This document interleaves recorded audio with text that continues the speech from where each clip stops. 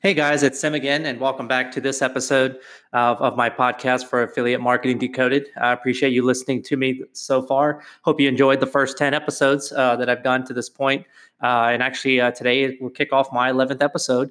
And today I actually want to update on a previous episode that I recorded regarding link tracking.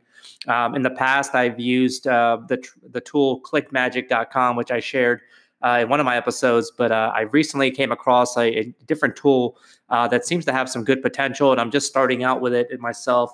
But the tool itself is called Rebrandly, rebrandly.com. One cool thing about it is initially to use it, it's free. They do have paid plans, but they do offer a free version. And when you're first starting out, it's actually a really cool tool to use. It will pretty much do what exactly you need it to do early on.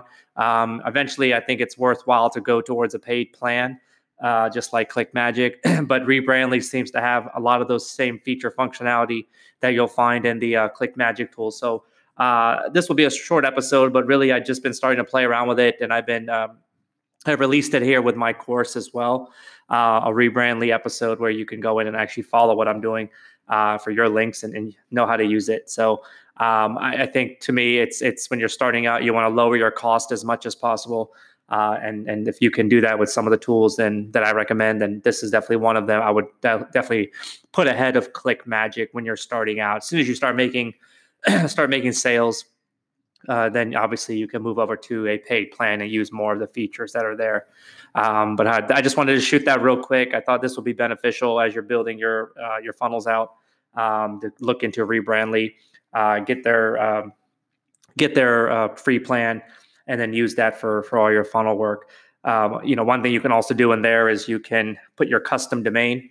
So if your custom domain is brandwithme.com, as an example, you can actually create a subdomain using their system. So it could be basically like track.brandwithme.com or something, right? So you can do all the custom stuff.